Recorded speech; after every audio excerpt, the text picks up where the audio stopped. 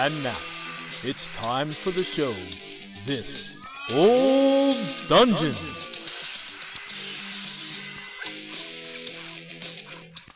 That's right, Dungeoneers. You've hit another episode of This Old Dungeon. This is the November episode. And, we're pulling through by the skin of our teeth, whatever that means. But it's a skeletal crew tonight, guys. You got me, Luau Lou. And me, Edwin. How y'all doing? Oh, man, it's, you know how it is, folks. Thanksgiving, all the conventions, all the getting ready for Thanksgiving. Too much fun. Yeah. For those of you putting pins in the map, Bill's been like 5 different places this month and is currently flying home. Might make it in to catch us at the very end of the recording, but yeah, I'm not going to put any money on that. We'll hopefully have him in our December episode. But until then, we can make good conversation, can't we, Edwin? We can sure try. Try. See what we can do. Word. So what's been going on in gaming?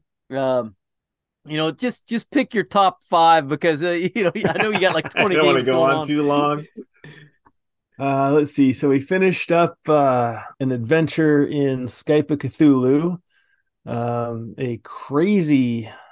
A crazy thing that took us to some other plane. We were traveling through television sets. Oh, wow. That was pretty fun. And I think so. Actually, I'm about to start 2 new games with them. One on our Sunday cycle and one on our Monday cycle. So that'll be starting up next week. I've chosen a little known 1920s author, Dame Agatha, as my character. She wrote a couple mysteries back in the 20s, 30s, 40s, 50s, and 60s. So we'll see how that goes. She's a member of an esoteric club in London, and I think we're playing in 1926, 23 or 26. I think it was 26, right after her first novel was accepted. So I'm kind of, I don't know, it'd be kind of fun. Nice. The adventure has absolutely nothing to do with her. I just chose her as a character. So I take it then you're not running it. No. And you said there's 2 different cycles. Are the 2 cycles separate storylines then? Yeah, The so Monday we and have Wednesday? we typically have a game that runs every Sunday and a game that runs every Monday, and some people are playing one or the other or both. And I have not been playing on the Sunday game for a while because we were doing a game that I had already played. Actually, that was the Sunday game for a long time was the I always want to call it Impossible Landscapes. Okay. Which I was playing with Sean, so I wasn't playing it with Skype of Cthulhu. So do you keep the same characters on both dates if you do play both? No. Okay. No, we almost never. We've had very few. That's actually something we've talked about, and I would love for us to do more of. But we've done very little character continuity. We basically make new characters for every adventure or use pre-gens.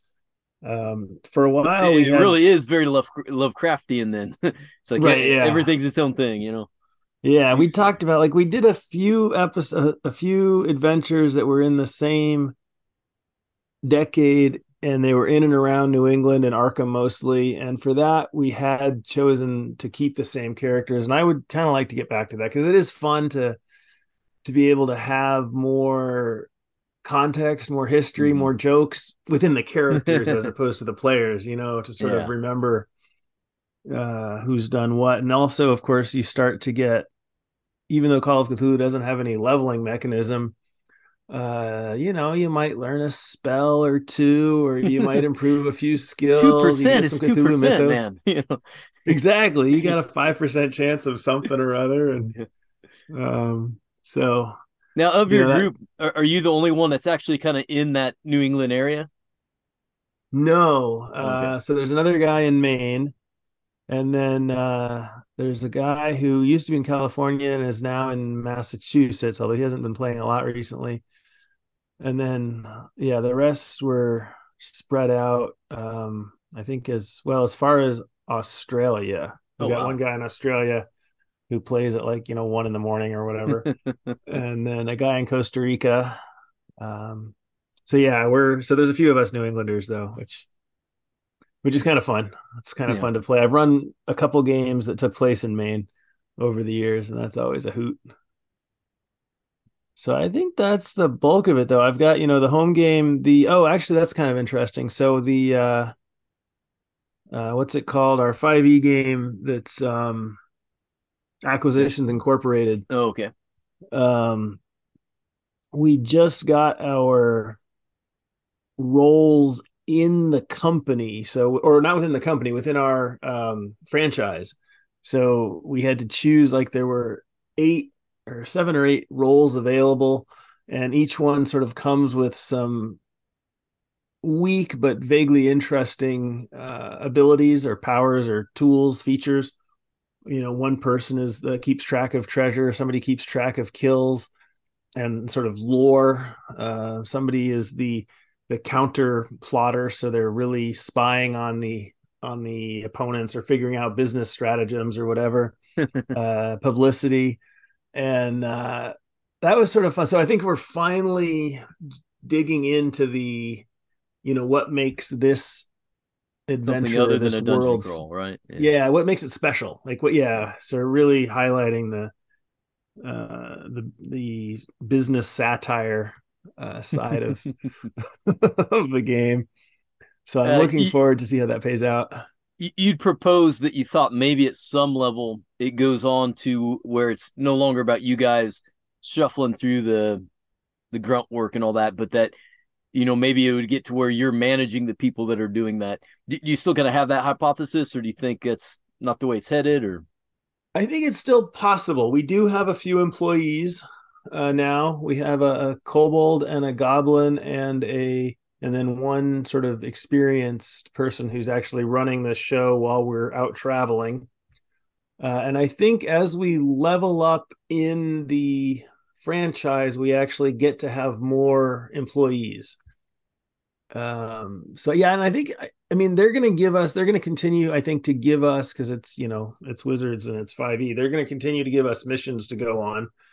But I think that we could certainly start setting up side hustles that might be in part run. In fact, that might be in part run by our employees. And then of course it's up to us and our GM if we start playing our employees sometimes. Or somebody, you can't just roll dice for them. You want to actually, because I feel like as players, we kind of still want to go on the adventures. And so it's a question of whether it's our main characters that are going on the adventure or our secondary or tertiary characters. Oh, and then so we're in the top 5 still. We did get down to level 7 of Stonehell, 7 of 10. So that game is still going, and we're still diving deeper.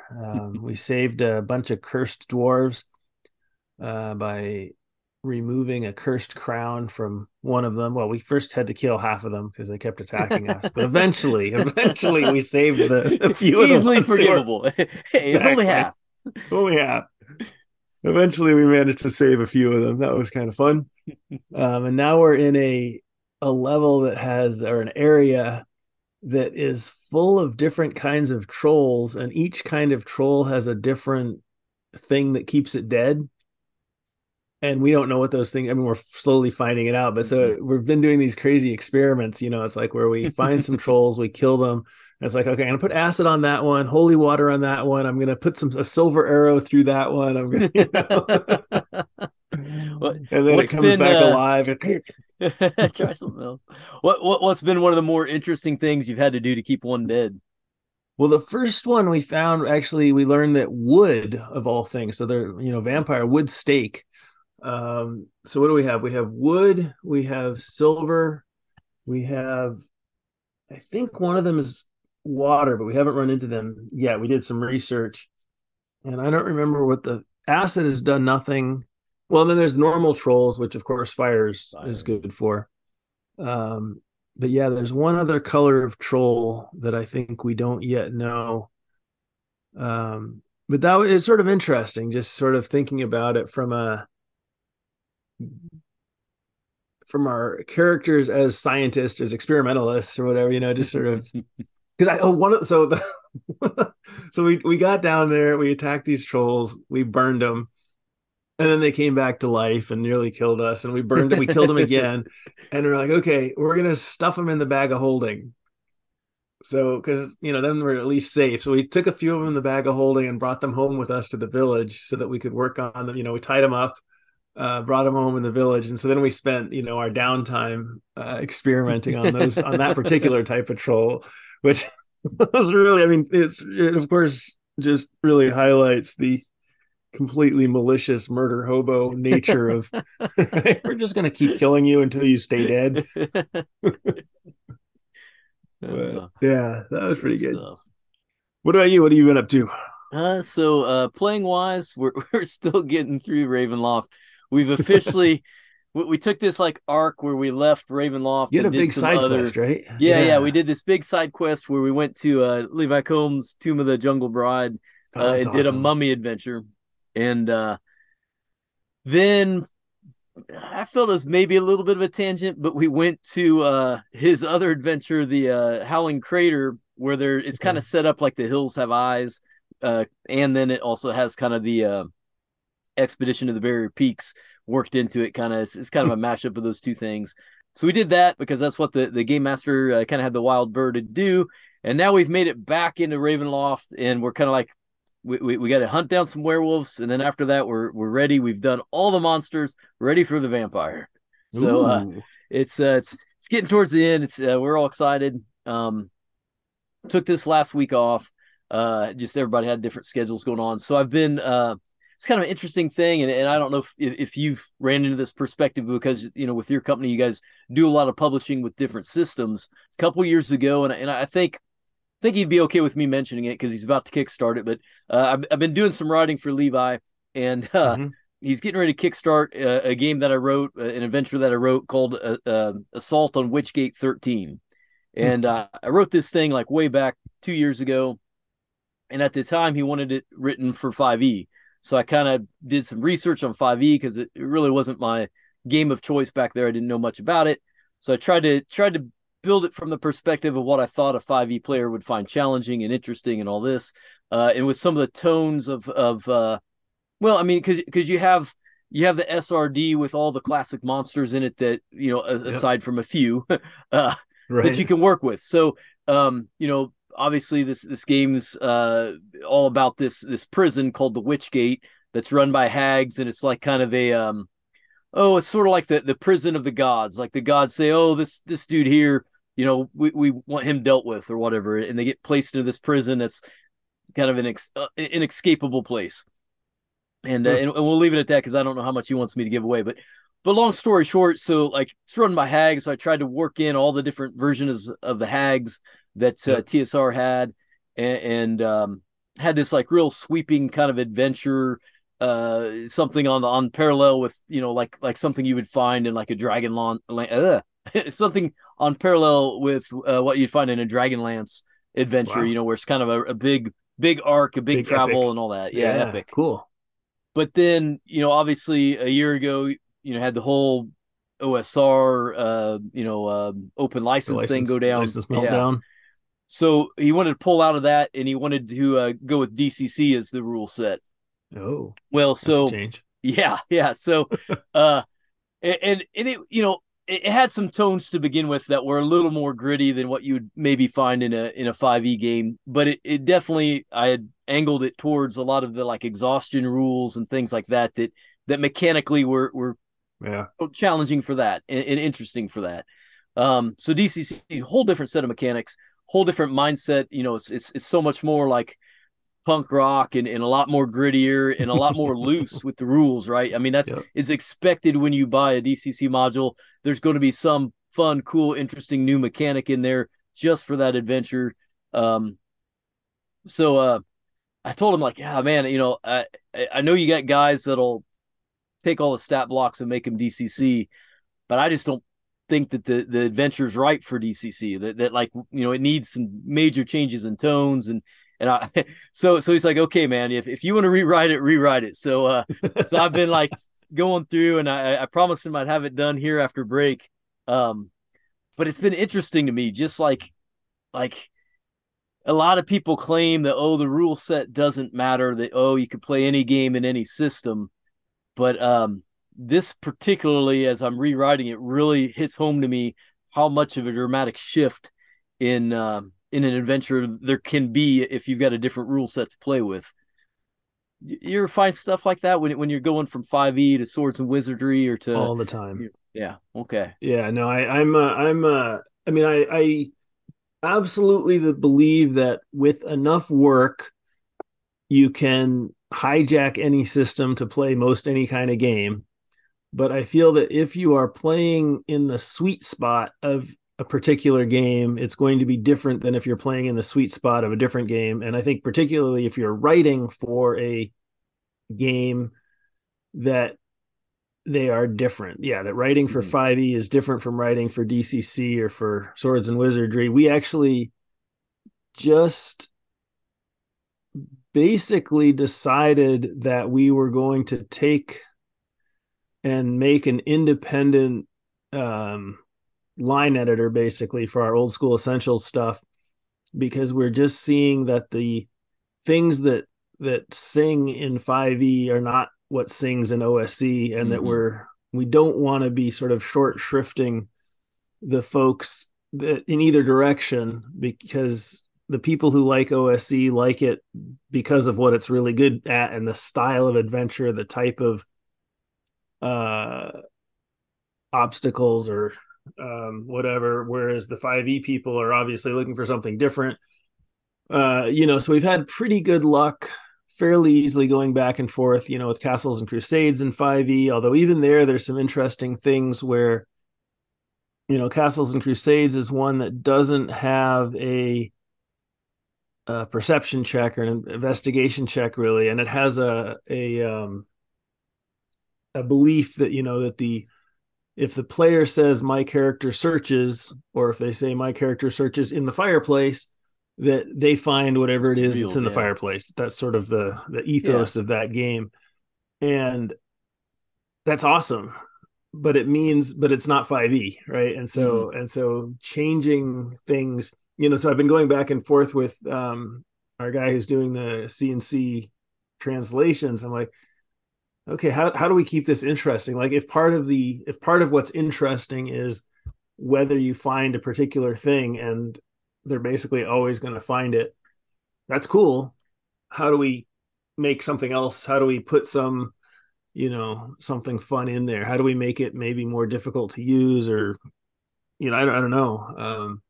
So yes, I absolutely, well, cause I mean, my start in the gaming profession, so to speak, was doing rules translation stuff.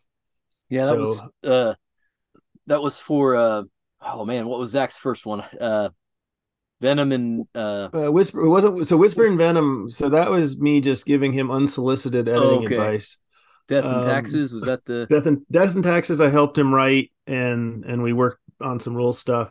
But I was working for some other independent folks and doing some. It was, let's see, I did some stuff from like Pathfinder to Swords and Wizardry.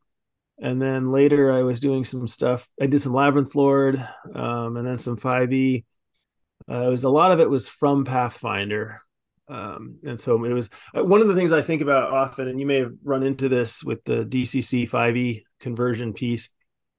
Although it's interesting to think which way it would go, is that I think of some translation directions are about getting rid of information, and some are about adding information. So if I'm going from OSR to 5th edition, I'm adding in information. I'm bringing in some difficulties for checks. I'm bringing in new checks. You got to categorize the types of damage. You got to types of damage, exactly. So if the author hasn't sort of defined that, as the translator, I'm actually creating things. And then obviously if I don't know if it's obvious, if I go from 5e to Pathfinder, which I can't do, I don't have that skill set, but if I were to, I would be creating a whole other level of knowledge, of information. And in the other direction, when I went from Pathfinder to 5e or Pathfinder to Swords and Wizardry, it's mostly about deleting stuff, right? So it's like, X this out. Well, and that's one of the things, when I come to these 5e stat blocks that I've built up,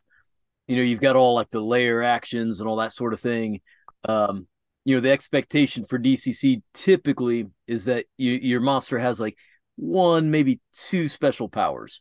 and everything else is just like narrative and not like defined by rules or whatever. And that's, that's a big thing. Like which of these layer actions or which of these forms of attack that it has do I keep in, and which ones don't worry about it, Yep. Interesting. So one of the things we're about to talk about, I imagine, is this crawl for the cure. Oh And yeah. I've been thinking about what I'm going to run because we just got an email from Corey on that. And I decided today, and then I was trying to decide what system to run it in. And I was tempted to run it in DCC because, that's sort of what the event is. Although I think there's actually no DCC this time around. I don't really know. Saw a bunch It of is cool quite possible. I stuff, know but I'm doing MCC, and I think the guy that's doing the there's late show after me is doing I think his own system, Neon Lords, because that's now being yep. distributed by Goodman. So yeah, I don't know. It could be. Because I was, one of the things I like about DCC as it relates to this sort of, because this is a game. So we're doing the thing, right? It's what it is, 18 hours, 16 hours. I don't know. It's a lot of gaming. Yeah, And pause here for full description. All right, for you folks that are just ignorant on the subject, on the 9th, there is the Crawl for the 9th Cure, of December, 9th of December. Yes, don't have to get a 2023. time machine. 9th of December. Crawl for the Cure. This is the Ethernet version. They have the live version at Gamehole Con, raised over I think $5,000 this year, and now it's they're going to have this live on the DCC Mayhem Twitch channel, 9th of December from like oh man, now I 8 can't a.m. remember. Eastern. 8 a.m. I think it's 8 a.m. Eastern to like 3 a.m. I Eastern, believe or you're right. Yes, yeah, maybe even 4, but I know at maybe least even 3. Yeah, 4. yeah. So and that's broken up in I think 3 hour to 4 hour blocks of Three and a gaming. half hour blocks, maybe 5 GMs, 5 games, Mm-hmm. maybe 6. I think 5. So you've got different game masters. Edwin and myself are going to be running some games, and there's plenty of other guys that are more talented than us, I'm sure. And then Here, we here. have all sorts of players, a lot of celebrity players, writers, publishers, people that are just well known as gamers in the industry, and then schmoes that are just our friends that want to hang with us. So this, not that I'm any, schmoes like us, schmoes like us. Schmoes I'm like us. not That's putting actually anyone the down. name of the event. In fact, maybe I'll just run that. Maybe I'll change my mind and just run Schmoes Like Us, whatever that is. uh, so you can watch it. Obviously, that's fun, crazy. It's high antics, pretty silly stuff going on. But then you can also pledge, and when you pledge, you can kind of put in things. You can put in like little benefits for the players, or antagonize them by giving the game master a little fiat here or there, or some ideas to do. And then you get put into a raffle. They draw names. You get some awesome prizes. So it's just everything goes for the American Cancer Society, the research for cancer, and it's just a great event. So that's what that's about. Now backtracking. So what game were you thinking of running? So I'm going to run our new holiday game, which is called the Sunstone Ado.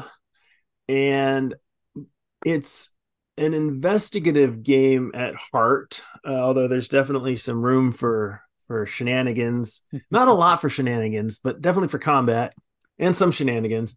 And so I was thinking, well, maybe I should run it in DCC. And I was like, I don't think DCC is the right system. I mean, like obviously I could make it work, and we have awesome players, and they would make it work. But I just don't think it's the right system for that, which is too bad, because I do feel like DCC is the right system or is a right system for the fundraising model of allowing audience member and players to donate money to make stuff happen, because it's such a swingy system. Yeah. That adding in extra powers or extra monsters or extra whatevers doesn't really, I mean, it's fun. Yeah, It makes it it's fun like and trying to exciting, break but silly putty, right? It just bends more, right, It exactly. doesn't. Yeah. Yep. So yeah, huh. So what would But what do you got as your second well, so I am going to run it in 5e. 5e? Okay. Yeah, not because I necessarily think it's the best system for. I mean, it's not quite a a Call of Cthulhu game, but we're publishing it in 5e, so I got to stand behind that. But we're also publishing it in Castles and Crusades, which I don't think I quite know well enough to run.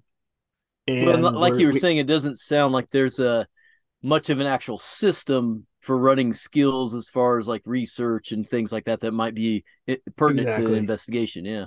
Yeah. So I think the 5e has that, mixed in nicely. And then we have an OSR version where it would just be, explain what you do. And I think I'm actually, though, my plan is to do it in 5e, but with a fair amount of explain what you do instead of die rolls.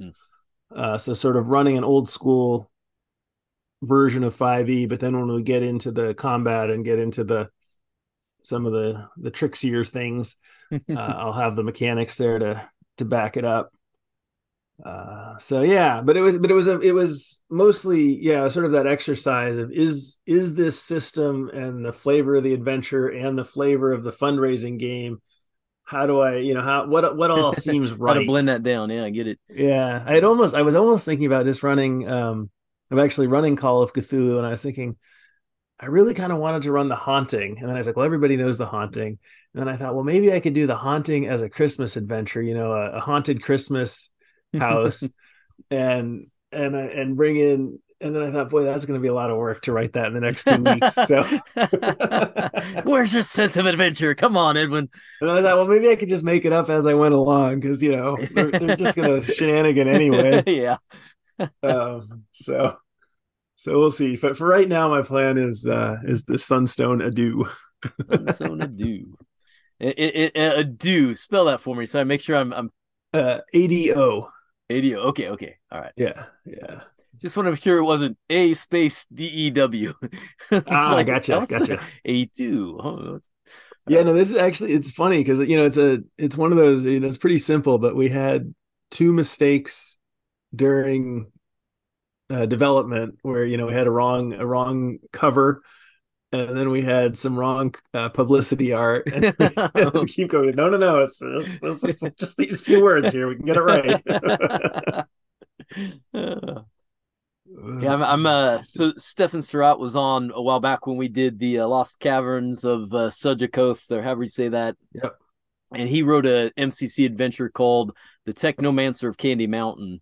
And so I'm running that. It's like Willy Wonka. And I think cool. my actual goal is to try to kill off the characters till there's one left. And that guy's the winner. The golden ticket winner gets the Candy Mountain, Sure. Yeah. Hopefully some people donate money and try to help some of them or hurt some of them and twist things around here. So what time are you running that? So that game will go from 10 o'clock until 1 o'clock. I have my home game at the from 6 to 9, 6 to 10. Yeah. Oh well. I'll try to listen to you. Run in the morning, don't you? I'm running at 11:30 a.m. So, and I don't think I'm bringing any players to the game. So we'll see who Corey rounds up for me. Awesome. Well, why don't we move on into the letters to the Homeowners Association? We just got a letter. We just got a letter. We just got a letter. Wonder who it's from. My opinion, this letter writer is a total wacko. All right. Should I read this first one here? Yeah, you've got a beautiful reading voice. Well, thank you. John Williams writes, "What's one movie you really love? If you could make a movie, but it had to be a mashup of 2 existing franchises, what would you make? For example, Gremlins versus Pee-wee Herman, R.I.P., Critters versus Transformers. He didn't write R.I.P. for these ones. Aliens versus Star Trek, RoboCop versus Jurassic Park, etc. One movie that periodically brings me joy is Kung Pao, Enter the Fist. I often narrate Wee-oo pew. I don't know this. Am I saying it right? I believe so, yeah. Wee-oo pew. To myself when people are doing random things, and you can knot my face to your foot style. Is that a quote or is that a typo? Yes. No, that's a quote. Yeah. That's a quote. Excellent. Okay. Obviously, I don't know this particular movie, but it sounds awesome. Got to check it out. I think you'd like it. I think I will. For my movie mashup, I'd probably make Gremlins versus Star Trek or Gremlins versus West Wing. I just think it'd be really funny having Kirk, Spock, and Scotty dealing with the Gremlins ripping up the Enterprise, or to have the Gremlins versus West Wing or some other thing in DC. That would be good because there's a lot of history and sights that would be great for sight gags and mayhem for the gremlins to cause. Nice, John. Oh man, What's a movie you mashups. love? So two movies I absolutely love that are both in the time travel genre is Back to the Future and Okay, yep. Time Bandits. So I think it'd be great to have the dwarfs from the Time Bandits take over the DeLorean and go have mayhem in the whole Back to the Future landscape there. That's awesome. So my favorite movie is Casablanca. Easy. And I wrote an adventure that mashes up Casablanca and I just lost it. The African Queen's in there, the Maltese Falcon, and the Lost Mines, Solomon's Mine. Yeah, the Lost Mine of Solomon's. I can't even So remember. it's just called Solomon's Mines. Solomon's Mine. Yeah, okay, yeah. that's it. At least the book is anyway. Yeah, or actually King Solomon's Mines. King Solomon's Mines. To be technical, folks. There you go. Yeah. That's some weird stuff. Like there's some trippy stuff in there. So H.D. Haggard, or what is it? Haggard Ryder. That's the guy's name. And sorry guys, I not preparing for this. My mind's not like settled on talking about this, but so he used to be one of my favorite writers. Probably still is in my top 20. I mean, obviously you got to understand when he was writing and some of the concepts and terminologies and thoughts that he's going to put on the page are going to be a little, but just like, I don't know, there's something about the way he writes an adventure story that grabs me and puts me right where I want to be. King Solomon's Mines. Oh man, I just love that novel. Just every bit of it. Well, because there's some like I read it not that long ago. I would say in the last decade, and I remember being super surprised at how many different places it went, and how fast it gets you there, and the weird characters it introduces. Characters, weird. I mean, the mine itself there's some weird stuff going down. Have you ever read his book She Who Shall Not Be Named? No. Oh, that's a good one too. And it's actually, I think there's 3 books that are tied into that, but they don't. It's not like a trilogy or anything like that. But it's like characters from all of them kind of touch into it. But that's a good one. Yeah, She. Well, I'm putting together an order from Amazon, to get my free shipping, and I need to add something. So maybe after we're done, I'll see if they have something there for me. Yeah. That's awesome. So I think that's my. But as a movie, so it's interesting. He didn't actually ask us about what kind of game we would do as a mashup, but what kind of movie we'd make as a mashup. And what kind of podcast do you think we're running here, John? Exactly. We gotta stay on topic. We never get off topic. What are you talking about? What's going on? Movies. We don't make movies. All right. So if any of you all have any good ideas of movie mashups that you would like to turn into gaming, feel free to send them in to thisolddungeon@gmail.com. That's correct. 1D. This 1D. This old. All right. Speaking of 1D, here's 3 of them coming at you. David DeGrosse writes, "Good day, Dungies. I have been meaning to write in for the last couple episodes, but always forget until ping, my phone notifies me that a new episode already came out. But this time I did it. I wrote in as soon as I got through episode 36. Good job, David. First, in response to the dungeon room, I think it would be cool if the treasure was in a chest, just sitting in the middle of a huge old spider web with a tremendously powerful spider. Oriental Adventures had a monster called a goblin spider that could be lifted. And a whole bunch of spiderlings freshly hatched and crawling about. Maybe use the Sturge stats for these. This web would need to go over some strange pit, maybe boiling tar or the old standby of lava. Anyway, that's what I would like to see, a straightforward, it's going to be dangerous approach. Here's a new thing to consider. We'll come back to that. Here's a new thing to consider. How can you make a friendly encounter in a game that A, is interesting and engaging, and B, requires some clever thinking or skill use? Oh, and C, doesn't just get the PCs out of some sort of trouble or endow them with something useful they didn't earn. I get so very sick of games that are monster attack after monster attack after monster attack. But running into friendly NPCs often doesn't lead to any sort of challenge or use of the mechanics, which, even if restful, can be boring. All So right. where do you want to start with? You want to start with the NPCs or you want to start with the spiders? Let's go up to the spiders first. Okay. So I like that encounter. I think that's an interesting thing. Like, how do you get this chest out of the web? And especially if I'm assuming this is a huge web, like maybe, enormous. Like 100 feet across, 50 feet It's across. quote huge old spider web. Yeah. I mean, right? Huge old. Yeah, it's got to be big. Big old, huge old. I really did. I love the idea of putting it over the pit or the tar or the lava, because it means that if you burn the web, you lose the treasure. Yeah. Right. So I think that is a very essential part, because normally you get the spider in the web and you set fire to the lot, and maybe you ruin the treasure, but the gold's just going to melt or whatever. So that to me seemed like a fun, and I do like that idea of what you're getting into, and that gives the players times to figure out their shenanigans. Like, what are we like? Oh boy, all right, let's GM goes and takes 5 or 10 while we're players... gonna oil up Billy here, and he'll be able to slide across the web. But I like I also like the multi-tiered monsters. I think it's fun when you have that big monster that everybody wants to take down, but you also have these little ones you can kind of throw at them willy-nilly. And that's a solid encounter there, David. I like the idea of these spiderlings attaching to you and sucking blood for a while. Like, if using the Sturge stat minus the flying, or maybe they're jumping spiders and you even just whatever. Yeah. Because that to me is a really nice add. Like, rather than poisoning you or paralyzing you or whatever, they just latch on and suck you dry. So then we get down to the friendly encounters.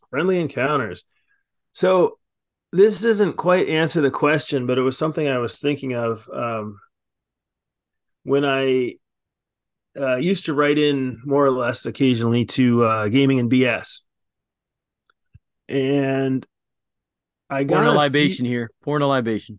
That's right. Pouring one out for this. I had there were a bunch of topics that came up of, like, how do we use weather in gaming, or how do we use this, or traps, how do we use magic, whatever. And over the course of several months, I sort of came up with this framework. And so I'm thinking about the same framework in relation to how do we use, in this case, friendly PCs. And so I had five things. So one is to set or reset an emotional tone, right? So and then one is to modify the difficulty of some obstacle, make it harder or easier. One is to change the power level of the PCs. One is to demonstrate the mood of the world, and one is as a story hook. So he's eliminating from this the change the power level of the PCs, in the sense that he doesn't want us, at least in terms of increasing the power level. They're not going to hand him the rod of many parts or whatever it is. Exactly. Here's your magic sword. Go and do your thing. Yeah. And real quick, just so I can catch up with you, Professor. No, this is a very collegiate thing to do. Like, we're breaking it down. I love it. The one there about oh my goodness, now I just forgot. Mood, emotional tone, obstacles, power level, story hooks. Obstacles. Yes. No, okay, that's the one I got. Mood, tone, both those I get. Maybe it was the change the power level one, but now I get that one. So never mind. I think I'm caught up. My bad. It's all good. So we're not supposed to get them out of trouble or endow them with something useful they didn't earn. So they're not there to save the day or give them a magic sword or whatever. But I feel like one of the things I was thinking about, which is more responsive to his question, although we can think about this framework if it excites us, is that a friendly encounter is just somebody we're not fighting. It doesn't mean somebody that likes the PCs. It doesn't mean somebody that is on their side. It doesn't mean somebody truthful. And so it could be a person that has hidden information and the classic thing, which I think is all the side quest issues. Yeah, I'll tell you that, but you got to go, pull my sword out of the well for me or whatever. But I think there's more There are interesting rats that are ways. infesting the cellar. That's Exactly. like If you go kill the 9 out of rats, 10 rats in the cellar. But I think the how do you befriend somebody who isn't friendly to you? I think how do you work with somebody with whom you have a strong moral difference, right? I think those are all interesting encounters that are non-violent and don't do either of the things. They don't get the PCs out of trouble or endow them with something useful they didn't earn. Yeah. I like when you're talking about mood and tone. One mechanic that's nice is you can do some foreshadowing where you bring before the PCs some creature or NPC that's afflicted with something that is, was done to them by the main baddie, main monster, or whatever, and then they've got to heal them or do whatever needs done there to get this person upright. And then that they gain the knowledge of, oh, there's something that does this sort of thing. We better be ready to deal with something that causes disease or something that turns Yeah, people to yeah. stone or whatever. Right. So it's a way of transferring information about the world, about the enemy, but in a way that still requires them. They still Yeah, have it's to still figure out how puzzle to deal with solving, it. yeah, It's a puzzle or solving. skill Yeah. rolling or use of Yeah. magic or whatever. Yeah. There was something else that just popped in my head there on the same that was related to what you were saying of well, we'll come back. Something will come back. I always enjoy putting in an unrelated NPC that ends up becoming a concern. So, like a good example is you have this group of adventurers, and you have some like, teenage kid, young kid that wants to follow them along, and even when they shoo them off or whatever, they come back in. But maybe they're not the kind of person or character type that wants to like join in the party. They just want to like watch from the distance and see what's going on. But then you got that collateral damage possibility and all that. Yeah, you got to keep the journalist, the embedded Yeah. journalist alive while you're going through the dungeon or whatever. That in fact that was in fact what I was thinking of. So I'm glad you got there. Is a yeah, the challenge is keeping them alive, keeping them healthy, or keeping them out of trouble, or helping them be stealthy, or whatever it is that Yeah, you that have you're trying to the do. annoying bard, not to be redundant, but following the party around, trying to record their epic in lyrical prose. Yeah, yeah. No, so I think that's some fun stuff that makes the challenge bigger. Or I mean, I suppose this would get annoying, but that can be fun too potentially. Um, is maybe they're afraid of X, or they're this is sort of the classic of I don't want to get my shoes dirty, but I have to go with you because my whatever you're taking me from A to B. That's your job. And then you're doing the side quest all of a sudden because you have to, and now I'm along on the side quest and I don't want to get my I don't want to get mud on my shoes or whatever. And I think that's those can all add interest too. I think in and of themselves, a lot of obviously the ideas we come up with are ideas that are pretty obvious because we're only thinking about them for a few minutes, but I think they're a starting point, and I think actually a lot of things can be done interestingly, even if the idea is an old one. Here's a nice little twist here, and this is not to downplay disabilities, but the next character they run into that might have information or might have seen something they need to know, make them blind, make them deaf, make them mute. Do one little twist like that where now you've got this obstacle that has to be worked around, a way of communication or way of understanding that has to be established. And that's a fun playthrough for most characters to try to figure out, well, how can I relate this in a way that this person will understand, or how can I understand what they're trying to relate? Well, that's even if that makes you uncomfortable, that can also be a person from a significantly different culture, a different Yeah. time, right? So you bring in Under a that person spell. from the Yeah. past to the future that can't explain things in the way that you're used to having them be explained. And right, so they're trying to describe that gun to you, and you're like, well, I don't understand what you're saying. So yeah, no, I think that's true. I think that's a lot of fun. So the communication challenges. So the question is, yeah, interesting and engaging, and some clever thinking. Yeah, I think we've got there. Yeah. I mean, I think, and I guess, I mean, I know the engaging part, I think, is to give them one interesting personality and or voice thing, so that you can't give them too many, because then they're just, it's too hard to remember. But I think you can give them one, this is the person that always says deario, or or this is the person that always asks questions, and whatever it is, like some sort of personality trait. And it's a question of, I mean, one of the things I think I find hard to judge is which characters are the PCs going to like, and which ones are they not going to be like, right?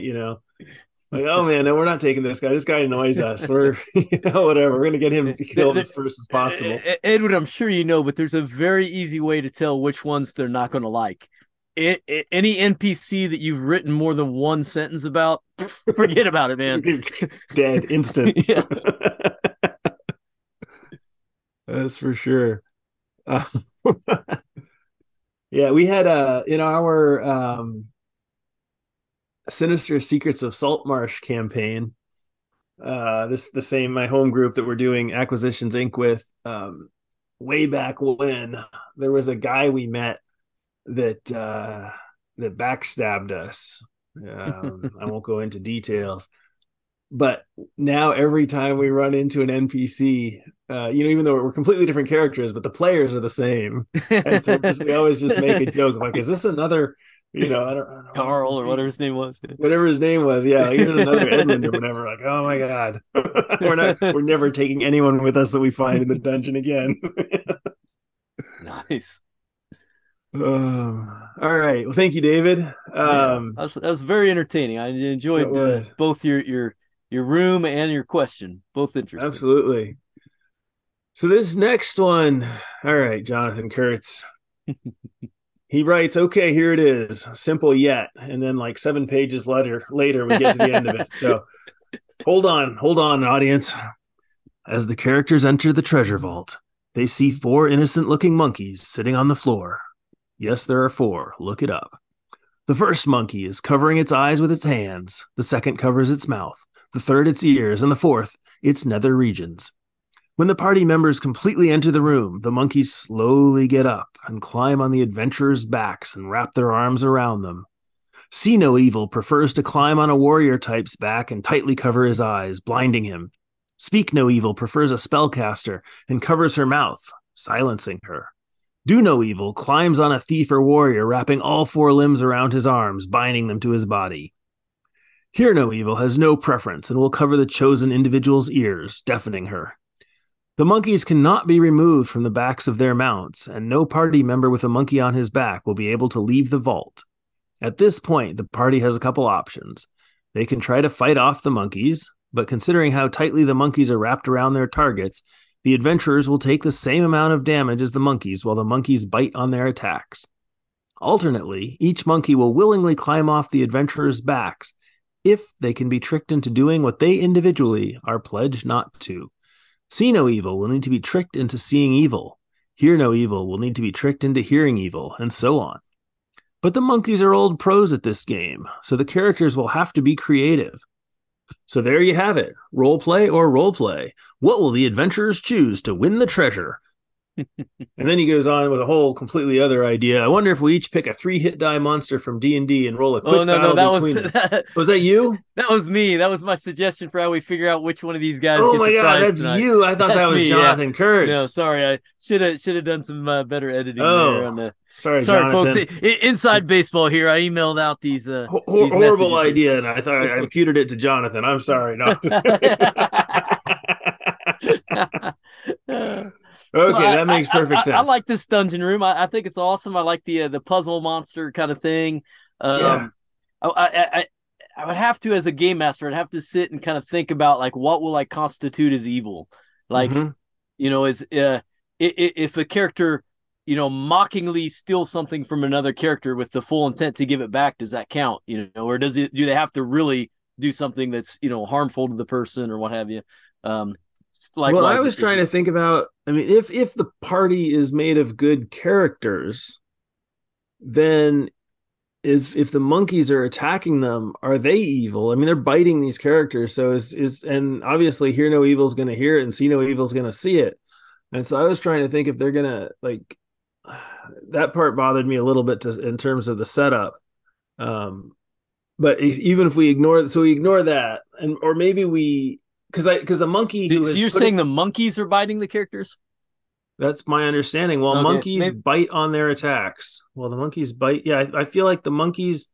So see no evil jumps on the warrior and puts its hands over the warrior's eyes, and so that means the monkey now can see, unless it closes its eyes. And then I think it bites the warrior on the neck, if I'm understanding this correctly. No, I'm either missing it or so covers the mouth. So further down it says on them and let's see. So it says they can try to fight off the monkeys, but considering yeah, okay. The adventurers will take the same amount of damage as the monkeys while the monkeys bite on their attacks. I think that's only if they're being attacked. Like if you attack your monkey and then it starts going monkey on you. It goes ape on you. It goes ape on you. And that's not evil because you attacked them. Okay, yeah. I'll buy that. So they're just there, you're blind, you're deaf, you can't cast a spell. And then you've got to. So the thing I often try to figure out on these things is how do you signal how to solve the problem. And that's something that I do think. I mean, not for this one. One of the other things I think about with NPCs as a fun way to have them in is they can be the sign of oh, this is what happens if you go in this room. Mm-hmm. Oh yeah, little Johnny walk. Oh, Johnny just melted. But yeah, so thinking about how to signal to the players that this is a puzzle. I guess maybe that's the first step, because once you think that it's a puzzle, then I think it might be fairly obvious to think about, okay, how do we get rid of see no evil? Maybe they have to see some evil. Yeah, maybe it's an illusion spell though you could cast, right? You wouldn't have to actually harm somebody. It could be you could show a movie of some evil action. Yeah, I think I would want to set down parameters for myself just to be like this will constitute, this will not. And then the characters will come up with some tertiary thing that circumvents all of it anyhow. But exactly. But I like it. This does sound cool. So basically, you've got to get these handcuffs off you before you can leave the room with the treasure. Now, I guess that would be one thing I would want is to put a pressure cooker on that. You gotta put a clock on. He says you can't leave, but to me, I hate things that are somewhat arbitrary like that. Yep. Well, why can't you leave? Well, you just magically reappear. Oh, okay, but if there could be some other why you need these monkeys off you and why you need them off you fast. I would like that. So Jonathan, that's homework, man. That's right. Hit us with version 2. Do a rewrite. Get this straight. Why do they got to get the monkeys off their back, and why does it have to be pronto? And think about what rule set you're using so that you can write it in a style that works well for that rule set. He wants it in 5e. I would like it in DCC. And then switch. Yeah. Awesome. But no, that was fun. I do enjoy those puzzle monsters. I thank you for writing in. That's cool. Yeah, no, thanks. That's fun. It was fun, and it's fun, yeah, just to have a bunch of different ideas here. So if any of you out there have more, send them in. And like these 3, if you send us any sort of communique, you'll be entered into some prize drawings. Tonight we're not going to do geek credit, so I don't know if we want to just get out of the way right now. Well, let's do it. I got an official 3-sided die here. Oh, excellent. So I have a Pathfinder copy of Orcus on 34th level that I would be very excited to send out to somebody. This is by John Hook, who writes some been horror on the stuff, program, some talked fantasy about stuff. it. Yeah. Been here, yeah. Go, I think it's somewhere in the teens, maybe 17, 18, something like that, episodes. But yeah, talked about it. He's a great writer. It's one of the when you ask someone about modern holiday adventures, that's always like one of the first, I'd say, top 3 that people mention. So just in time for Christmas. Maybe. Let's see. We'll see when I get to the post office. And we're looking at a number 3. That would be Jonathan That's Kurtz. Jonathan. All right. So Jonathan, as soon as Lou gets me your contact info, I will send this out towards you. All right. And now we enter the This Old Dungeon segment. Hey, buddy. Want to go for a ride in my flying car? Nah. How about we go fly around with our jetpacks? Nah. The future's just so boring. Is the future boring you too? Well, maybe you should listen into the Save for Half podcast, the podcast about old school gaming, where we take a look at old gaming books with fresh eyes. You can find us at saveforhalf.com or on iTunes or around the corner. Perhaps we're standing behind you right now. Don't look.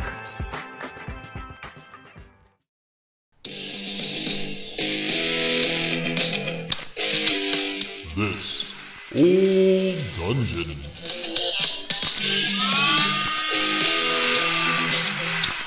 You're only supposed to blow the bloody doors off.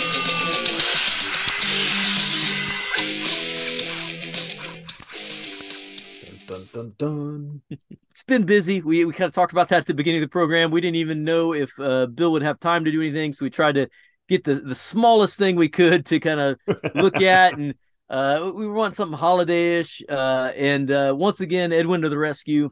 Tonight we're looking at Mass Day in New Hope, which is I would call it an encounter. It says that it's an adventure for the what was it, 2nd edition of Gamma World, I believe.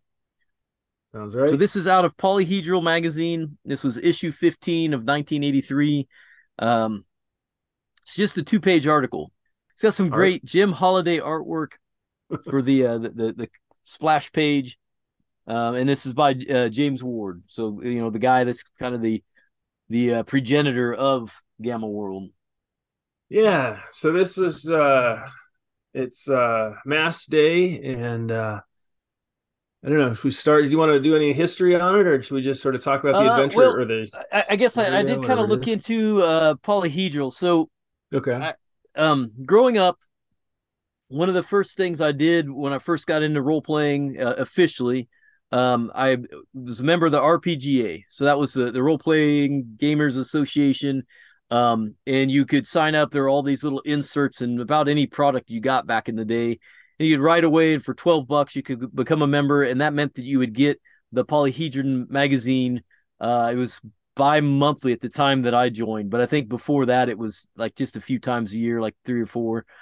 I was excited to do this. A lot of my friends, they subscribed to Dungeon or to Dragon, but that was a whopping like $30 at the time, which is way out of my budget, Mine too. So, but I think now that I've grown up and I've got copies of all those magazines, or well, not all of them, but samples from all those magazines in my collection, I really prefer Polyhedron because it was this big, wide canvas of different games from different companies.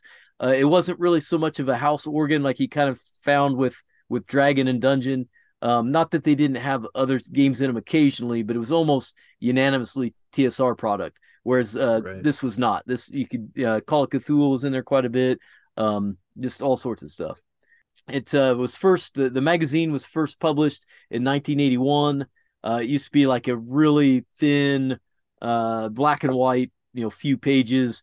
Very amateurish. A lot of people writing in articles, and they just boom right to the publishing.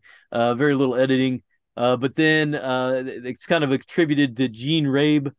He became editor right around issue 36, and that's where you start to see more like columns that are kept from one magazine to the next. Things are better edited. They get into like having a color cover. It just becomes kind of more of a professional production at that point. So it goes on till I think 2003, I think was the last year it was published. And even then it was sort of published in tandem as part of the Dragon package. It kind of lost its own publication prior to that. So, You can. Oh, by the way, if you want to see this, and I have no idea the legality of this, so please forgive me if I'm telling you to do something illegal. Check it out on your own what the laws are. But the Internet Archive, archive.org/details/polyhedron, will get you to an archive of all the magazines, and so you can kind of look through them, see what it's all about, if that's legal. Well, it sounds like they posted the archive, right? They owned it, they posted it. Yeah, I don't know. And then Internet Archive archived it. So yeah. But anyway, yes, Yeah. we are not lawyers. Least, enter at your own risk. Exactly. Yeah. So this is so you're in a what was it? A class. This was some stage 1 village. Stage 1, yeah. I kind of like that. I'm a big MCC guy, but they don't really have, and this might be something to produce, but they don't really have any rules about villages and tech levels within villages and cultures.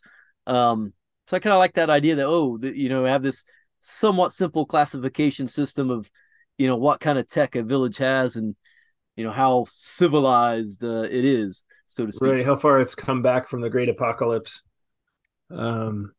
So you're hanging out and you're celebrating Mass, the village of New Hope, and you're celebrating this ancient traditional rite, and you don't quite know where it comes, but there's this tree of life, and there's presents and lights and so forth. And then this so you're saying they're celebrating Hanukkah? Absolutely. No, Kwanzaa. No. What could this be? We went to Freeport over the weekend to hang out with some family, and did a little hike and walked around, and then we went to a bookstore, and in the window was Benora. So it was a ceramic banana that was a menorah that had eight candles. I almost couldn't resist it. Anyway. Yeah, so early in the morning, you're awakened by a noise, and who should appear but 8 shiny robots. So yeah, this robot flying sled appears, and then it's kind of up to the players. Yeah, it just kind of sets the stage and hits pause. Yeah, and then what's interesting, so that happens, and then there's, as we said, it's really a 1-page adventure. It's 1 page plus about 4 inches on the other page. Yeah, it's mostly artwork on that other one. Yeah, and then there's about half of this page is basically the backstory. It's something I tell authors never to do, is to make half your adventure the backstory. But it gives you the backstory. It's even called GM's background. But it's not box text. At least it's not a backstory of box text, or box text of backstory. Yeah. But it basically says, there was this robot manufacturing plant, this automated plant, and it just got melted out of the ice, and it came back to life, and it's making these robots, and the robots kept getting killed, so it made them tougher and tougher. It gave them weapons and armor and all that. And then we go in, and basically we just get another paragraph, I think, which says, if you're friendly to it, it gives out toys, and it will talk to them and say, hey, what do you want next year? And then you're going to be disappointed next year. Because it makes promises it cannot keep. Yeah. Yep. And then, or if you attack it, it will fight back. And I'm not a huge, I don't know the system super well here, but I think this is one tough cookie. Yeah, I'm not. This is a beast and a half. Yeah, like it's talking about double force fields and can withstand huge a nuclear bomb and stuff like that. Yeah, you would just get destroyed. I mean, the idea is that you would get destroyed if you fight this thing. Each reindeer has its own missile launchers, and Santa's got the missile. And then there's 3 sets of enemies, right? There's the reindeer, there's the sled, and there's the Santa bot, and they all have their own crazy stuff. So it's this really weird, kind of goes back to what we were talking about, if an NPC shows up and it comes in hot. So it definitely seems scary and violent. Yeah, like one of the main descriptions is he's got a laser rifle slung over his shoulder and a laser pistol in hand. Yeah. And so there's this question in my mind of what the most likely, if you gave this to 20 tables or 50 tables, how many of them would shoot and how many of them wouldn't? I mean, obviously they're going to recognize Who's the Han Santa. Solos of the tables? Yeah. Exactly. Yeah. And how totally, and if they do shoot, you've got this crazy combat that you could work into some stuff. And then, so I feel like we have two forks to go down. We have three things to talk about, I think. One is, how do you set up the encounter? Or what would you change about the setup of the encounter? And then if we're thinking of it as combat, and if we're thinking of it as no combat, like, then what are the things we might, I don't know, what were your first impressions on this thing? To me, it's kind of like, I don't know. I felt like it was like somebody had a neat idea that they just didn't do much with. That, like, okay, you're going to have this robotic Santa, and they kind of try to make it make sense. They say, well, department stores in the far-flung future used to, buy this model to come in during Christmas and set up and do the whole Santa thing. And that's where the origin of this robot model comes from. Okay, I'll buy that. But, like, just having it show up, I don't know that that's an adventure. It's an encounter, right? But go ahead. I just there's breadcrumbs there. There's a lot of ways you could make it into an adventure, but in and of itself, I don't know that it's going to do that unless you can do a little leverage one way or the other for the characters to want to do something other than just fight it here and be done with it, or to accept its gifts and be done.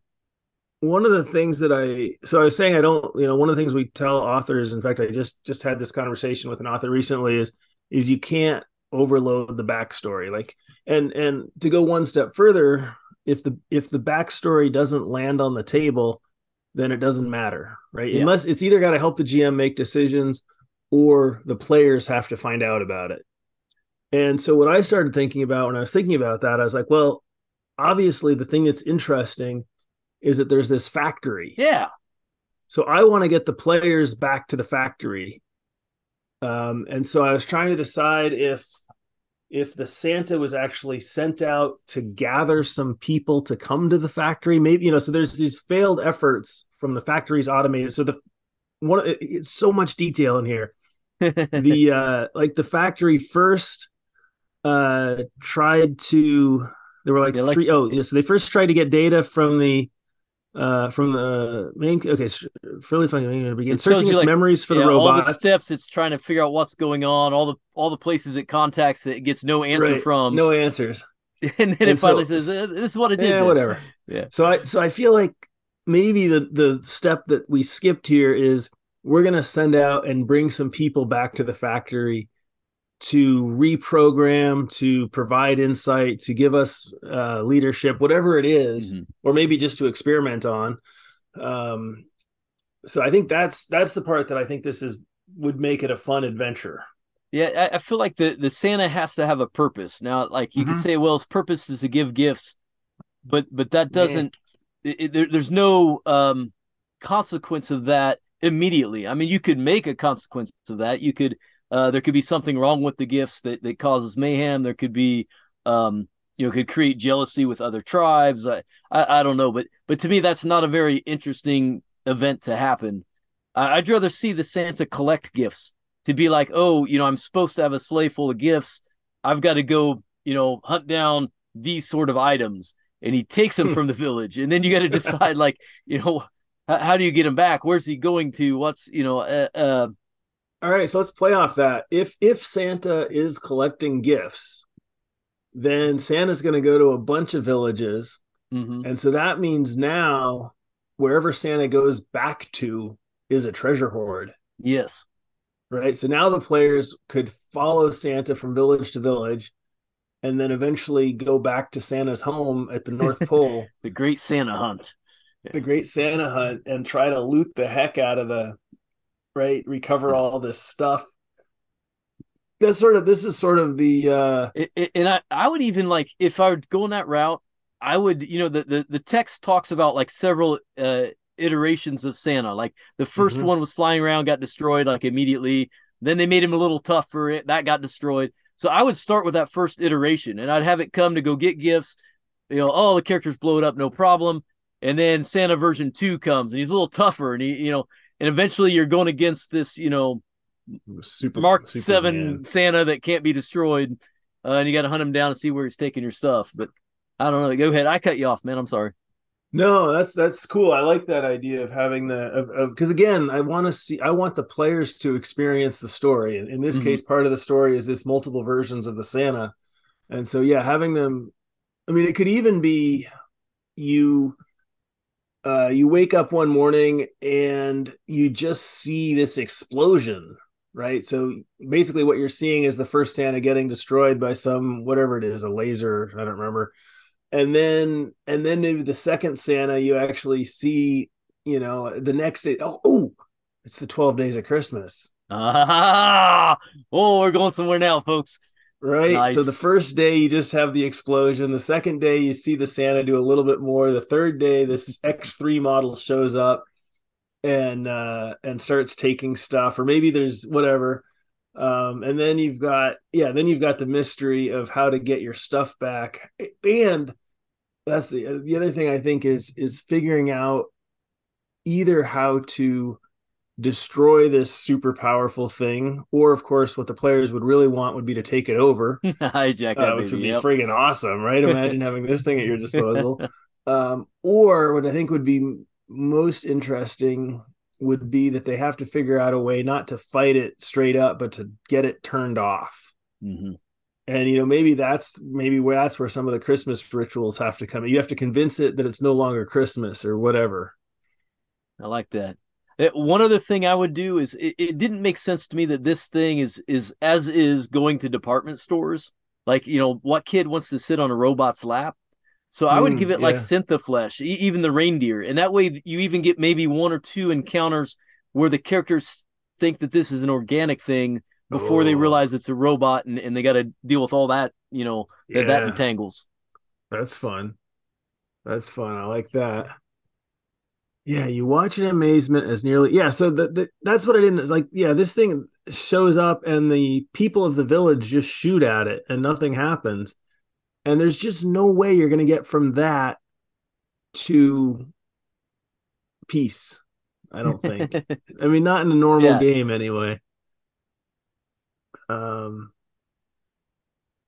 yeah, no, I think there's some fun here to be had for sure. And so you get some mystery, you get a little bit of fight.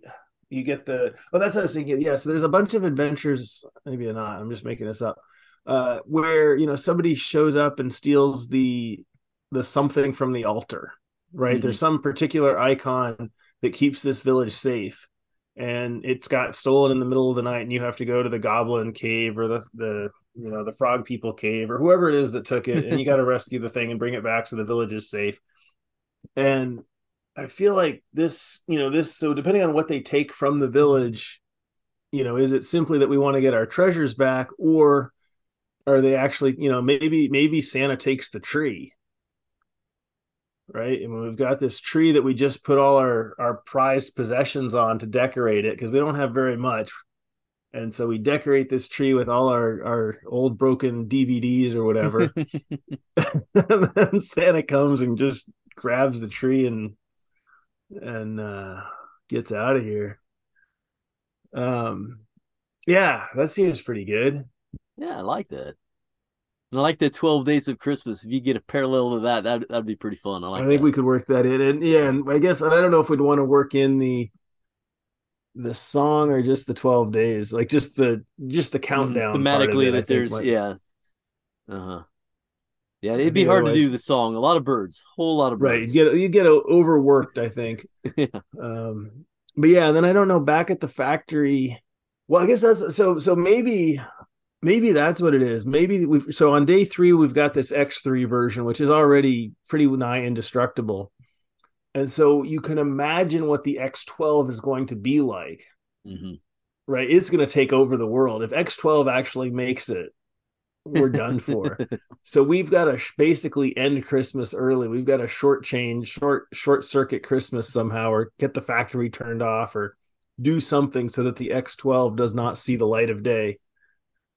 I think that could be a nice, because that gives you an active goal up at the factory where you have to figure out how things are working, where the weak links are, how to get by security.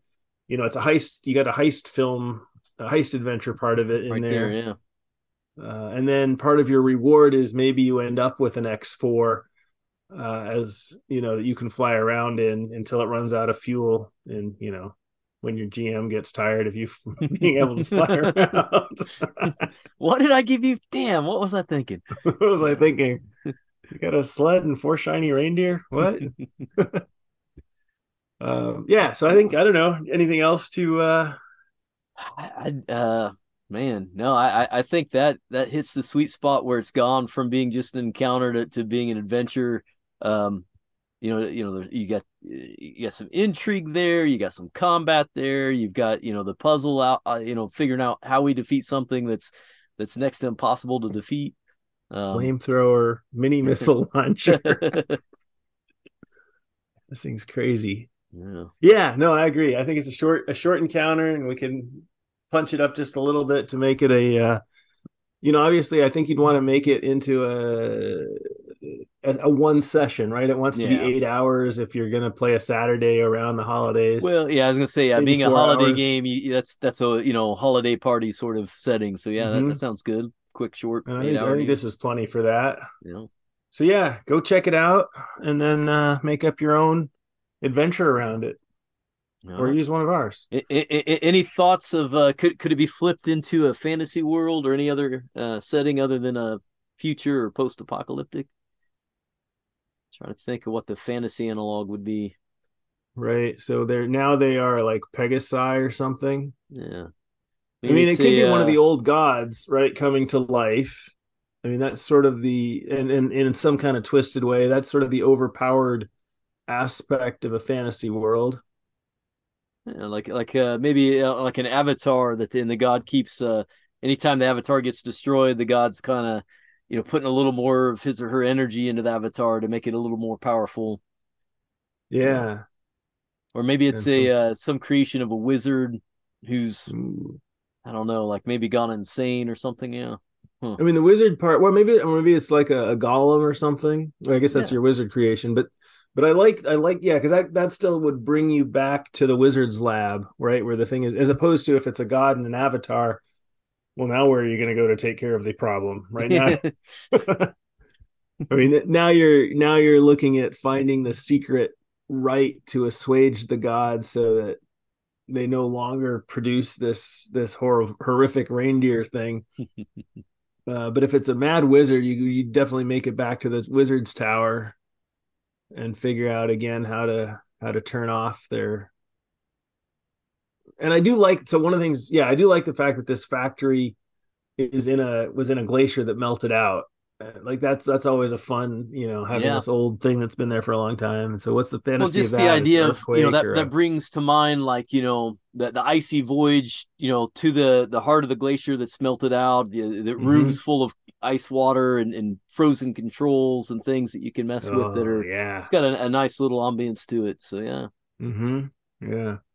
And I could see it as as a creature from beyond, right? So maybe a Call of Cthulhu type of horror adventure where this is just this would be sort of the Christmas horror of some sort. So that the trick is in the description of it, so it has to be horrific, and so but the players realize it's Santa and the reindeer, but the characters are sort of seeing it as some alien creature. And again, the trick is to figure out how to keep it from getting more powerful over each of the 12 days, how to keep it from taking over the earth or destroying the earth or whatever it is it wants to do. Who knows? What about like doing a Black Peter thing where there's all those cultures where it's there's a negative version of Santa Claus that comes and punishes the wicked, and so you have this demonic spirit or whatever that comes on the Christmas Eve and is killing people and stuff, and I don't know.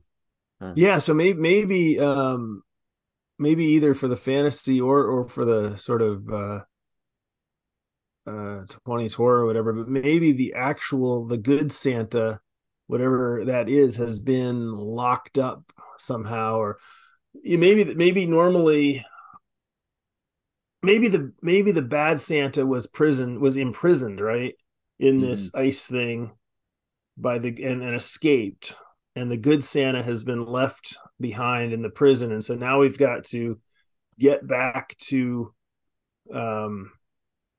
the ice palace and rescue the good Santa, because that's the creature that's powerful enough to stop the bad Santa, or whatever the analogs are. So there could be something fun there, and we want to do it in time.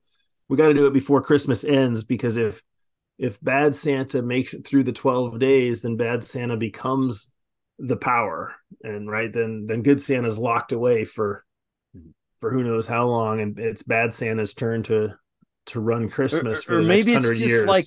Maybe it's just like this dude from Halloween Town that just wants to get a feel for Christmas for a year. I think the Halloween Town just dressed up like Santa. Yeah, and maybe some kids from that town kidnap Santa to make it possible. I'm firing on all cylinders tonight, guys. Both of them. So creative. Sounds good. Awesome. Sounds good. All right. I think that's it for the program tonight. You got anything else to add? I do not. Folks, I do. I want to wish people a very happy Thanksgiving, or December, November, whatever's up your alley. Day, I don't know what's around. I don't know what else is going on in the world. When this comes out, just around Thanksgiving, right? Yeah. No, it should be released. Actually, on Thanksgiving. This is us showing our gratitude to you, the listener. This will be released on Thanksgiving. Hey, thanks, listeners, and thanks, Lou. Thanks to you. All right. Reminder: the 9th. You don't have to listen to us knuckleheads run games, but at least listen to somebody. Get on that DCC Mayhem Twitch channel. Spread some joy into the world. Help some folks out that are in desperate need of cures. Cancer touches about everybody's life in some way, shape, or form. So listen to that, donate to that, stir the pot, do some crazy antics with your donations. That's all I got. That with the right donation, the X3 will show up in any of our games. Yes. Request it by name. That's right. Yeah. And if they don't know what it is, you tell them to look it up. Yeah. All right, all. Take care. Take care. Bye. So Bill wasn't able to join us for the regular episode, but he was kind enough to kind of write down his answers for all the different segments and send them my way. So here you go. Hello, all you fantastic This Old Dungeoneers. It's Bill with his podcast post. Unfortunately, I could not make the most recent podcast and thought I could still jump in and provide my colorful and inspirational insight. Stop laughing, please. So here goes. Hey, Bill, what'd you do in gaming last month? Against all odds, I actually did a great deal of gaming. Of course, it helps I was at Gamehole Con and LongCon over the past month. At Gamehole, I was able to run a playtest of an upcoming project for next year, Gamma X. That was about all at Gamehole, as it's a busy con for us at Pacesetter, running our booth, meeting with some wonderful people who work for us, networking, planning. LongCon's a different story. I run a classic D&D tournament.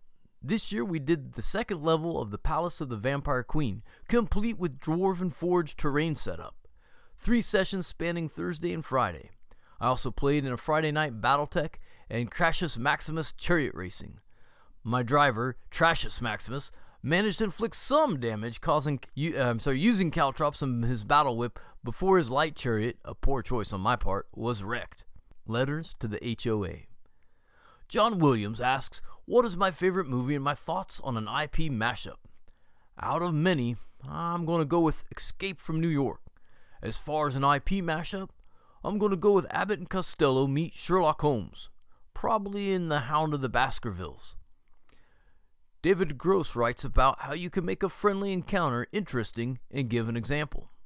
I'm going to hit the way back machine and channel an encounter selection from an early Pacesetter product called The Lost Caravan. The PCs find a reclusive architect living a hermit life on an island. He has a massive treehouse that the PCs need to explore, well, because they're PCs. There are traps of all kinds, and just scaling the tree is a challenge. Jonathan Kurtz delivers a great letter with a trick trap encounter dealing with the 4 monkeys: hear, see, speak, and whatever, no evil. I like the idea and think the monkeys bestowing a quest of some kind would be fun. Each could focus on a single adventure encounter within the dungeon. This Old Dungeon, Mass Day by Jim Ward. This is a Gamma World adventure, albeit a very short, at least first or second edition Gamma World. The setup is a small town is celebrating Mass Day, giving presents and having a tree that's decorated in the center of the town. No one knows the origin of the tradition, but the townspeople enjoy it. At least until a robot shows up on a mechanical flying sleigh pulled by 8 robot reindeer armed with missile launchers. Santa Robot blasts his way into town only to give out his toys to the kids. He makes a list of what the townsfolk want for the next year, and then leaves. That's pretty much the adventure.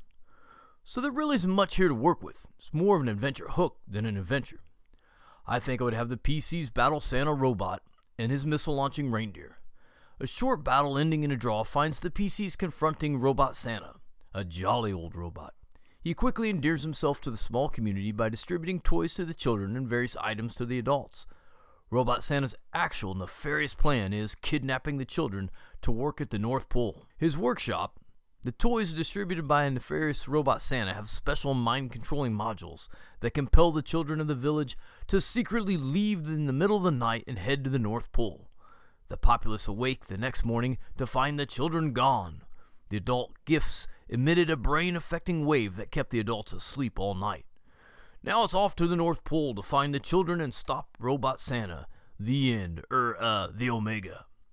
Happy Thanksgiving. That's it, folks. I hope you have a special and relaxing Thanksgiving. Thanks for listening, and in this case, reading to us at This Old Dungeon. Special thanks to my illustrious co-hosts Edwin and Lou for getting it done. Back at you, Bill. Thanks for the ride-in. That does make it feel more complete, and hopefully we'll all catch each other here in, December, I guess, our next episode. Looking forward to being there with you guys. Take care, folks.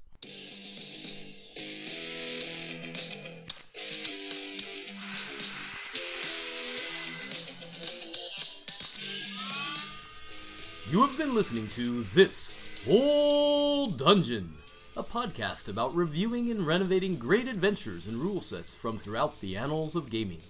The views expressed by the hosts are simply that, and shouldn't be taken with any serious amount of gravity. This program is copyright 2023. Happy gaming!